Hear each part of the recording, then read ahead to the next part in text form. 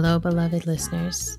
This is Octavia's Parables, where we are reading Octavia E. Butler's classic works one chapter at a time to apply the wisdom to modern life, learn everything we can.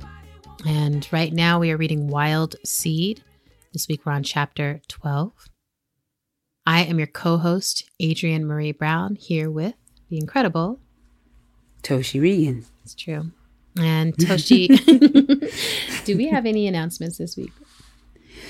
My announcement is I will be hosting my annual birthday concerts in New York City, January 26th to 30 at Joe's Pub, and the tickets are on sale. And the Sunday night show will be all songs from the Bernice Johnson Regan songbook, our sacred music show.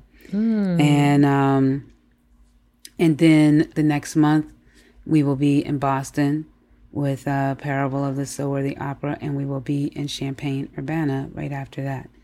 So a lot's going on. I'm really excited to get into rooms with people. We, of course, will take exquisite care of each other. Oh, always. Every single time. That's really good news. I don't have any announcements. I'm like, I'm tired. I'm taking a break. I'm tired of taking a break, and then they'll just let me just throw these books at you later. So. Well, that's the thing. My friends are all trying to help intervene on me because they're like, when you take a break, you're always writing a book, and that's not a break. But I'm like, I know, but then it's the only thing I'm doing. When I take a break, I'm only writing a book, and they're like, no, that's not how it works. We need actual rest, but we'll figure it out before someday. I don't know. I mean, I think you love writing. I love writing. Like when I take a break, I'm still writing songs. Exactly. It's just like, it's not like the muse waits, I'm like, I wake up in the morning with things, right? Poems and things. So the break is just to give myself more room for that. So, all right. So here we are. We're in chapter 12, last chapter was hard. Doro has found Anyanwu after a century of her being able to hide and to be away from him and live her life. And now he's back, he's present, and they have negotiated that he's going to be around and his people are going to be around. So now we get to see what that looks like. Yeah, it's not good.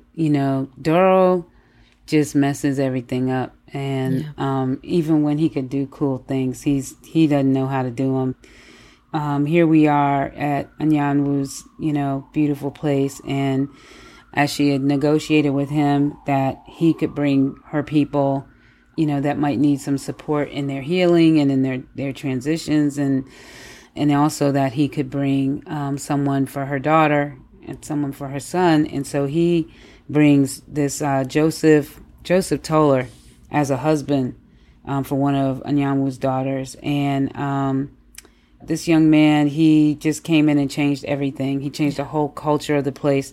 This was a place that was really, humming beautifully. And then he shows up and he just disrupts everything. Yeah. He doesn't want to work. He doesn't want to do anything. And he's just like, he's pampered. He wants to drink and gamble and, hang out, with women. And he's a beautiful young man, honey-colored with curly black hair, tall and slender. And Anyanwu's daughter, Margaret Nyeka, was fascinated by him, and she accepted him very quickly. And so this is what's going to happen. That's going to be her husband. And but he was just a whole lot of trouble. He was not good energy to have around this place. And so Anyanwu had been away healing this 4-year-old who wandered down to the bayou and surprised the water moccasin. And so, Anyanwu was making the medicine inside of her body to heal this child and, contemplating why would you allow yourself to, do this and hang out with snakes? She's doing what she does. And then when she gets back home, Stephen is like, he had to handle some business because Joseph tried to rape Helen, who was 11 years old. And that's the youngest daughter. That's his sister. And Anyanwu can't really comprehend this. She's just like, wait, like, how could this even happen? Yeah. You know, and where is he? And so, you know, he's lying in front of the Dern cabin, and he is messed up. Stephen beat him badly, and he's just got bruises everywhere. And Anyanwu is like, he's never going to be beautiful again. Like, a whole ear is missing, and, you know, his face is never going to, it's like, she's a healer, but she can't fix that. Yeah. And she goes to him, and he's just in so much pain. And she says, be thankful that Stephen caught you, she said, because if it had been me, you would take no more interest in women. I promise you. And I think we all know what that means. Yep. So, but even though she has those words, she actually tends to him, and she brings him back into the house. And I was like, man, we don't do that no more. We like, if somebody has done something, we like, you can't come back into the house. Like, you got to go away, or you got to get dealt with, but you're not coming back in here. Yeah. And then she gets to Helen, who also has another name. I'm saying Obegale. In my head, it's Obiagele. But Obiagele. Oh, I like that. I don't know. Like it's just the brain does that. We don't know. Right? Yeah. You know, somebody's going to be like, y'all been messing up these names, and they're going to help us. Please help us. Please help us. We are helpable, okay? Yeah, we are totally helpable, but we honor these beautiful names that Octavia, that's one of my favorite things is the names that she names her characters. So Anyanwu is really trying to find out what happened, and the girl is like, he came into my thoughts, you know, like I could feel him come, I could feel it. I knew it was him, and he wanted me to go to Tina Duren's house, and she's like, did he made you go? And she's like, I don't know. And she just started to cry. It's like all very overwhelming. And Anyanwu was trying to comfort her. And, you know, she has the name Helen from Helen Matthews, who had asked to give the child a name, but that's one of her names. And so she goes on to describe the attack. She says, I was getting water, and I wanted to help Rita. You know, this was the cook, and she was like a woman of Black and Indian ancestry and a Spanish appearance, and she needed water. So I was at the well, and he came to talk to me, and he said I was pretty, and he said he liked little girls, and he said he had liked me for a long time, and I should have thrown him in the pigsty, she says. Oh no, Anyanwu says. And she's just thinking of all the terrible things she should have done to him, other than just bring him into the house. But basically, the child was like, then I was away from myself, someplace else, watching myself walk with him. I tried to turn back, but I couldn't. My legs were walking without me. She said, I never knew if Stephen was looking into my thoughts. But Stephen can only look. She's like, he can't make you do anything. They're just trying to tell you the difference between the superpowers here. Yeah. So Stephen can like look into your thoughts. Stephen is a wonderful and nice, balanced person. So, you know, that's not a hobby for him. It's like, is it helpful? He can do it. He's very gentle about it. Joseph can not only look into your thoughts, but Joseph can take over your body. He can tell you what to think and what to do on some like kind of subconscious level, because it sounds like she could simultaneously see herself doing something else and not have any control over it whatsoever. So she says, we went into the Tina's cabin, and he was closing the door. When I found I could move my legs again, I ran out the door before he could get it shut. Then he took back my legs, and I screamed and fell. I thought he would make me walk back, but he came out and grabbed me and dragged me back. And I think that's when Stephen saw us. And Anyanwu is just, you know, she's beside herself. She wondered, like, you know, what Doro might have done to Stephen if Stephen had killed the worthless Joseph. She's just trying to think about what could happen. And Helen is like, he should have killed him. Like, you can't have this person, you know, around. Like, he can make my legs move again. Like, what are we going to do? And here, I think Helen has the right sense of emergency. Like, I was like, well, why did she go to him first and not to Helen? Yeah. Like, why does she, like, I don't know, you probably have questions. I've got questions about it. Okay, so I don't need to do that here. But I was like, what is the, you know, that's not the order. So, you know, she was like, what will you do with him? And she's like, I'm going to have Doro take him away. And she was like, will Doro do that just because you say so? And Anyanwu was like, oh, right. Like, people doubt my ability to keep them safe from Doro. And so they're having this whole discussion. And she's like, I will see to it. And then that night, Stephen walked in his sleep for the first time in his life. He walked out onto the upper gallery of the porch and fell or jumped off. There was no disturbance. Stephen didn't cry out at dawn. And then Louisa found him on the ground, and he was in terrible shape. There's nothing Anyanwu or anybody could do to restore him. And so they're sitting there like, okay, this is not all right. Like, why would he do this? What is this about? Like, they're not necessarily, you know, making the connection, but they're like, what is it? Anyan was like, what is it? And she's like, it's an accident. And is it Joseph? And then this is like Joseph, the son of a whore, Doro. A son of a whore, Doro has brought to marry one of Anyanwu's daughters. You know, would I care if it were Joseph? And so Louisa is like having to tell her about Stephen, like this and what had happened. And Anyanwu is still in this kind of like, why? Like, what? Like, this doesn't make any sense to her. It's kind of like these certain places that have happened in this story where we just find like Anyanwu is so deep in her own, I think this is the way I think about it. She's so deep in her own practice and her own culture that of the way things should be or could be, that sometimes she misses the things that are outside of that and how they act.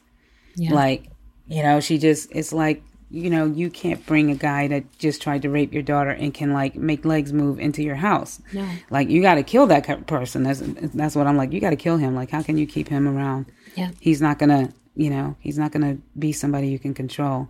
So, you know, there are people out there and they're looking at Stephen, and there's two children, and there's I don't know how to say his name. Iye, a tall, handsome, solemn woman of utterly confused ancestry. And it's funny, she says that here, but when we get to Parable Land, it's a completely different idea around like who people are. Exactly. Yeah. So French and African, Spanish and Indian. The mixture blended all too well on her. And Louisa knew her to have 36 years, but she could have passed easily for a woman of 26 or even younger. And the children were her son and daughter, and the one in her belly would be Stephen's son or daughter. She had married a husband who loved wine better than he could love any woman, and wine finally killed him. So this is Stephen's partner, and who's carrying their baby. So she had given her a home, and when Stephen was old enough, she writes, he gave her something more. So this is devastating. I don't know. There's not a lot to say. It's a sad reading here on page 250, but go on and be strong and read it. But like, you know, they are like having this conversation about what is happening and why is it happening. And basically, as they're in that thing, we see Helen, and they hear a boy cry.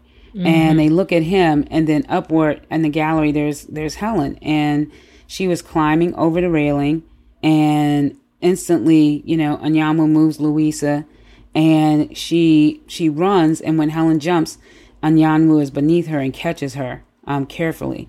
And now they know, like, now there can be no doubt what's happening, that Joseph is like up there, like doing what he do, even as he's been healed and has an opportunity to like actually save himself. He's not doing that. And so Anyanwu shapes herself into the leopard shape, and then there is a massive fight. So the door is shut, but Anyanwu opens it with a single blow of her paw. there's this like hoarse sound of surprise from the inside. And then this battle is different from the other ones. Yeah. Okay. Yep. So we know she can shift into this leopard one. Y'all remember early days. Yep. When one of Doro's sons tried to invade her mind, and she shifted into the leopard and let him know what was up. Yep. So this time the battle is more complicated because he is using his mind control ability to, you know, gain some leverage in this fight. And so she's about to go for it, and he's screaming, and he throws his arms up to shield his throat, and at the same moment he controls her legs, and so she has no feeling in her legs, and he's very fast. Yes. You know, because she's fast and she understands it. So this is a fight between like who can occupy their gifts the quickest in the most like devastating ways. So he does a blockage in her throat so she can feel her throat close.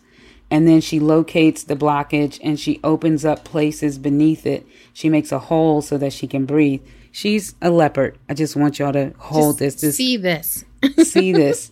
Yes. She makes these holes, but he jams his fingers into these holes. I know. I'm sorry, y'all. I should have given a little bit of a trigger warning in this fight. It's not, I'm like, it's not beautiful. It's awful. It's a bad fight. And so she might have collapsed at the raw agony, but now the image of her dead son was before her, and her daughter nearly dead in the same way.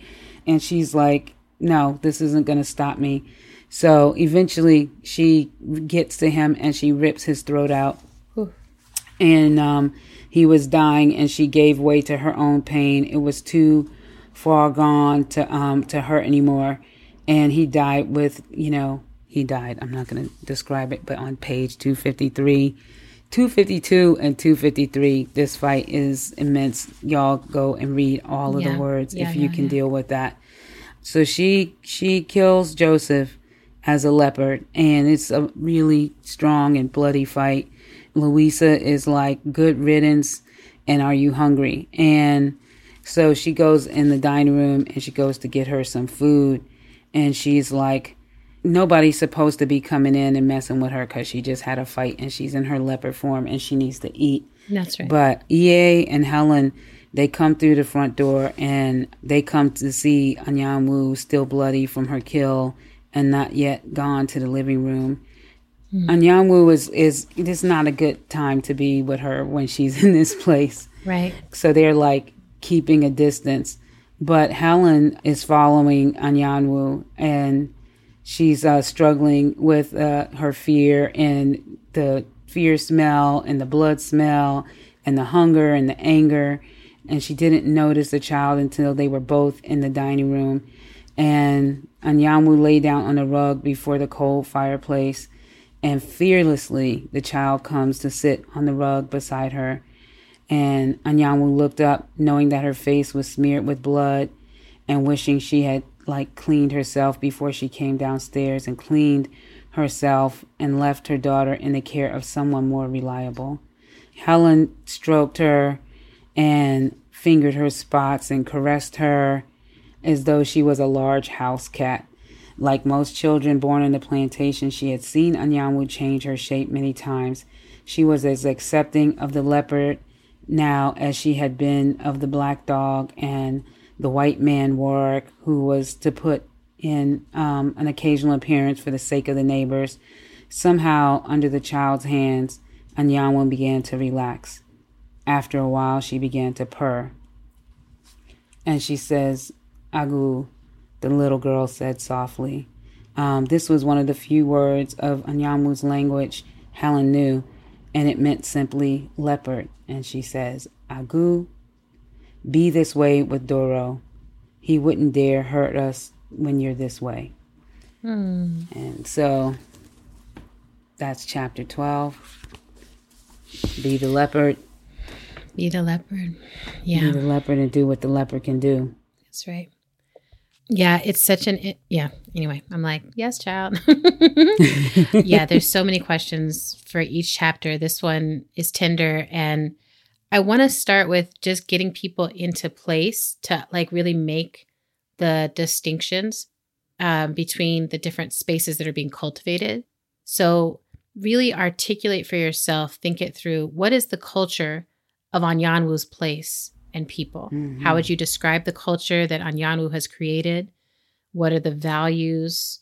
What have you picked up on as the way that things work there, right? Mm-hmm. And then what is the culture of Doro's people?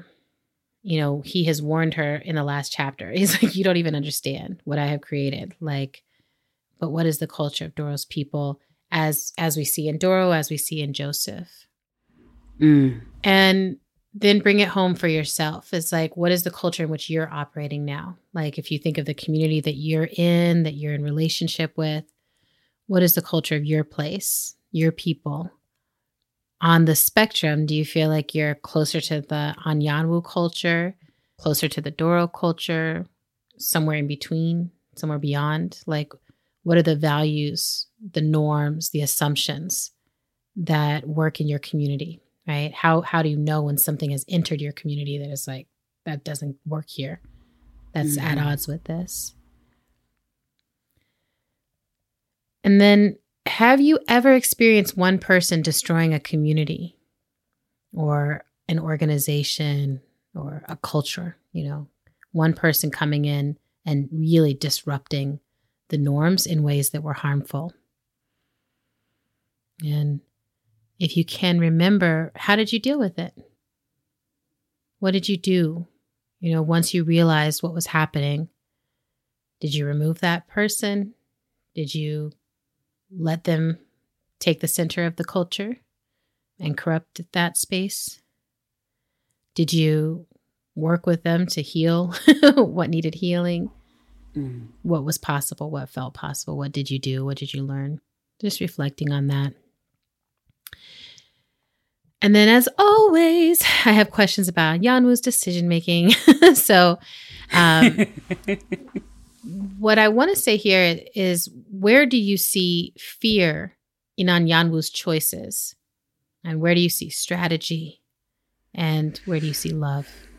Mm-hmm. Yeah. So I similarly had that experience of like, you always go to the victim first. Why are you running? Why are you going to Joseph and not Helen and not Obiageli? I think, for me, I think it's a protection move, you know, that she's like, I need to make sure that Joseph is contained. And because of the fear I have of Doro, I need to make sure he's alive, right? Mm. But I wonder what our readers think. What do you see as the motivation for Anyanwu in there? And then for the choice not to kill Joseph, but also not to give him any pain relief. You know, like she's making these decisions. And then the decision to actually kill Joseph. What is her level? What are we learning about Anyanwu? Right? Yes. And then this is super tender. You know, this piece with Obiageli's near rape is super tender. And it feels so accurate to this kind of violation. Like, as a survivor in a community of survivors, this feels so familiar. That feeling of like, this person kind of got in my head and I was outside myself, unable to really fully make decisions or change the course, the trajectory of what happened. And most of us don't have a Stephen. We don't have someone who's able to jump in and intervene and kick the ass of that person in real time, right? So I want us to think about that. Is like, how do we protect ourselves and our children against that? Mm-hmm. You know, like, what are the conversations we have? What are the practices we have? What are the safety protocols we have? The safety networks we have?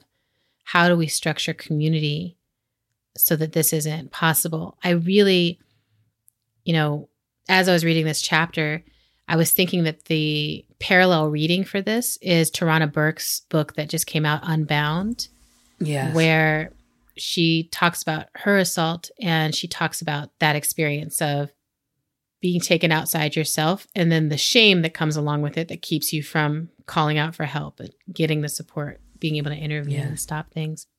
I think it's a really powerful read for anyone who's experienced something similar to this kind of violation of mind, the attempt, the manipulation. So not really a question there, but more just like making that connection that what's happening here to Obiageli is something that happens all the time, every day to our kids. Mm-hmm. And we are a species that has not centered and learned how to protect our babies. But we need to, so really be thinking, like if you're in community, if you have little ones in your community, just really be having those conversations around what you do with them and what you do with all of those around them to protect them. Yes. Yeah. And then there's so many moments in this chapter that break my heart, but one of the ones that is the most tender for me is that moment when Anyanwu realizes that Helen is realizing how powerful Doro is, and that Helen is starting to really doubt that Anyanwu could actually keep them safe. And, Anyanwu says, she reflects on that it's like, it took her all of this time and patience and wisdom to build people's confidence in her. It took only a few weeks of Doro's presence to erode that confidence so badly that even her children doubt her. And I feel like I've seen this amongst the people, all the people I love who are raising kids, is this moment when children recognize the truth about safety and power and how much we can and cannot protect them. So how do we navigate that? How do we navigate that moment when children realize that truth, and how do we keep building trust with them, that they can trust us to do the very best we can, and that we can trust them to let us know how to protect them? Like, how do we navigate that moment? Because Doro is all around us. Whew. And the death of Joseph, I have to say, every time I read it, it gives me, I think of it as a fantastical satisfaction.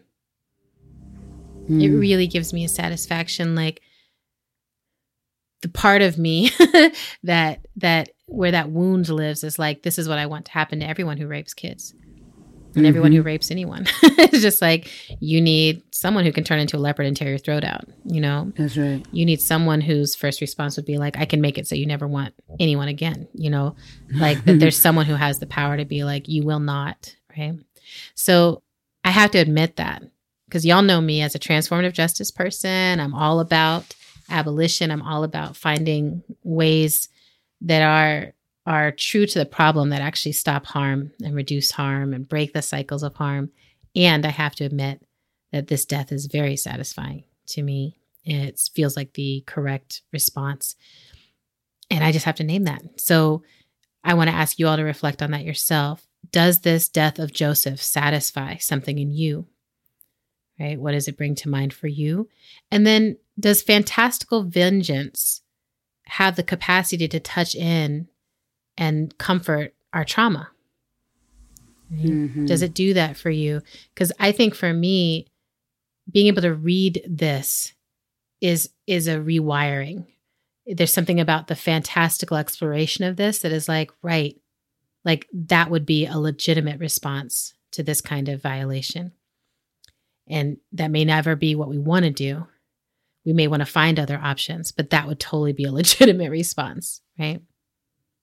And then final question for this set. Wait, before you do that. Okay, go. So what do you think about like our modern times? Because we've had these like, horrific public killings. And then we've had the cases once they're surfaced, because sometimes they're hidden away and then they have to be surfaced. And then we have some of the victories. Yes. And, I think different from George Floyd, there's this, wisdom surfacing in movements where it is like, you have a victory, but it's the victory in an unjust system. Right. And so, we have to take that like that. It's not like it's a victory inside of something that we all can feel proud of and feel, so still the elation and the celebration and the like, that people took enough, perfect steps within this like corrupt system in order to get a victory that, you know, I don't even know if we call it healing as much as like, it feels like it's sport almost. Like, can we navigate? Can we win this now? Yeah. Yeah. I mean, I feel like a few ways about this. You know, for a long time in my life, I was very much a nonviolent pacifist. You know, like the orientation I had was like, there must be a nonviolent response, and that violence begets violence. There's not a way to have that be to get us towards some kind of spiritual liberation. And I think in my heart of hearts, you know, I'm like, I can still see that to be the case. You know, there's never a moment when I'm sitting and meditating on the human condition where I'm like, yeah, we just need like violently take away all the monsters and like that'll do it. Right. And one of the reasons for that is that Anyanwu I trust. You know, at this point in the story, even though I don't understand everything she does, I trust her intentions are good. Her intentions are trying to build family and protect life and move towards life. And what troubles me is that I don't feel that trust for the majority of other humans that are trying to make these decisions around what to do. Right.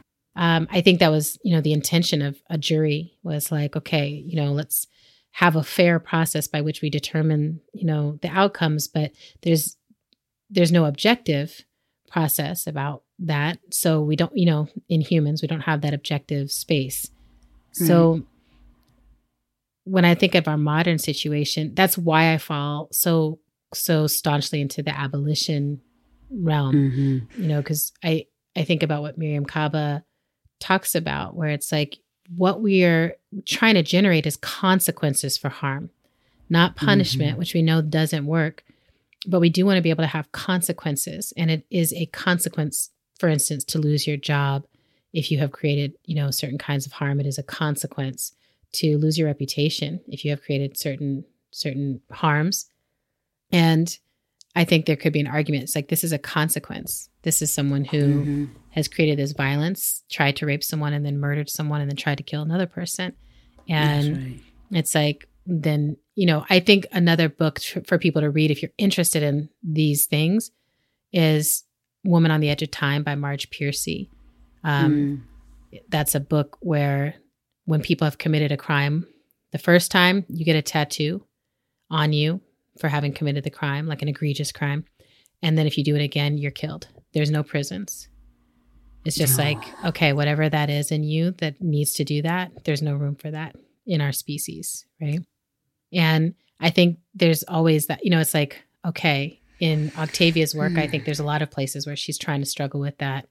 Is like, are there people who are beyond help, beyond reach, you know, that the harm has accumulated in them in such a way that they can't recover from it? And I think it's a worthy conversation, a necessary conversation, because whenever we're talking about abolition, people leap to that place. Well, what about the sociopaths? What about the monsters? And, you know, Octavia says we rip their throat out, right? And I think in a modern context, we have to have conversations where it's like, what do we do to actually create barriers? That's my, you know, the consequence for me is like, what is the barrier so that this monster cannot touch us in our community?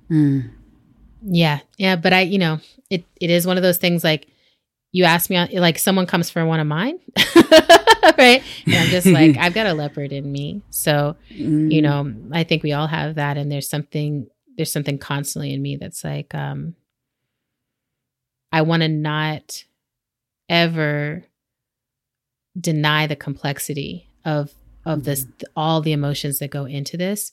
And, you know, I say this all the time that I think community is the answer, because I'm like, the person who's actually experiencing the harm, if they're the one who's got to make the decision about what happens, so often we're going to go towards the most vengeful response. Right.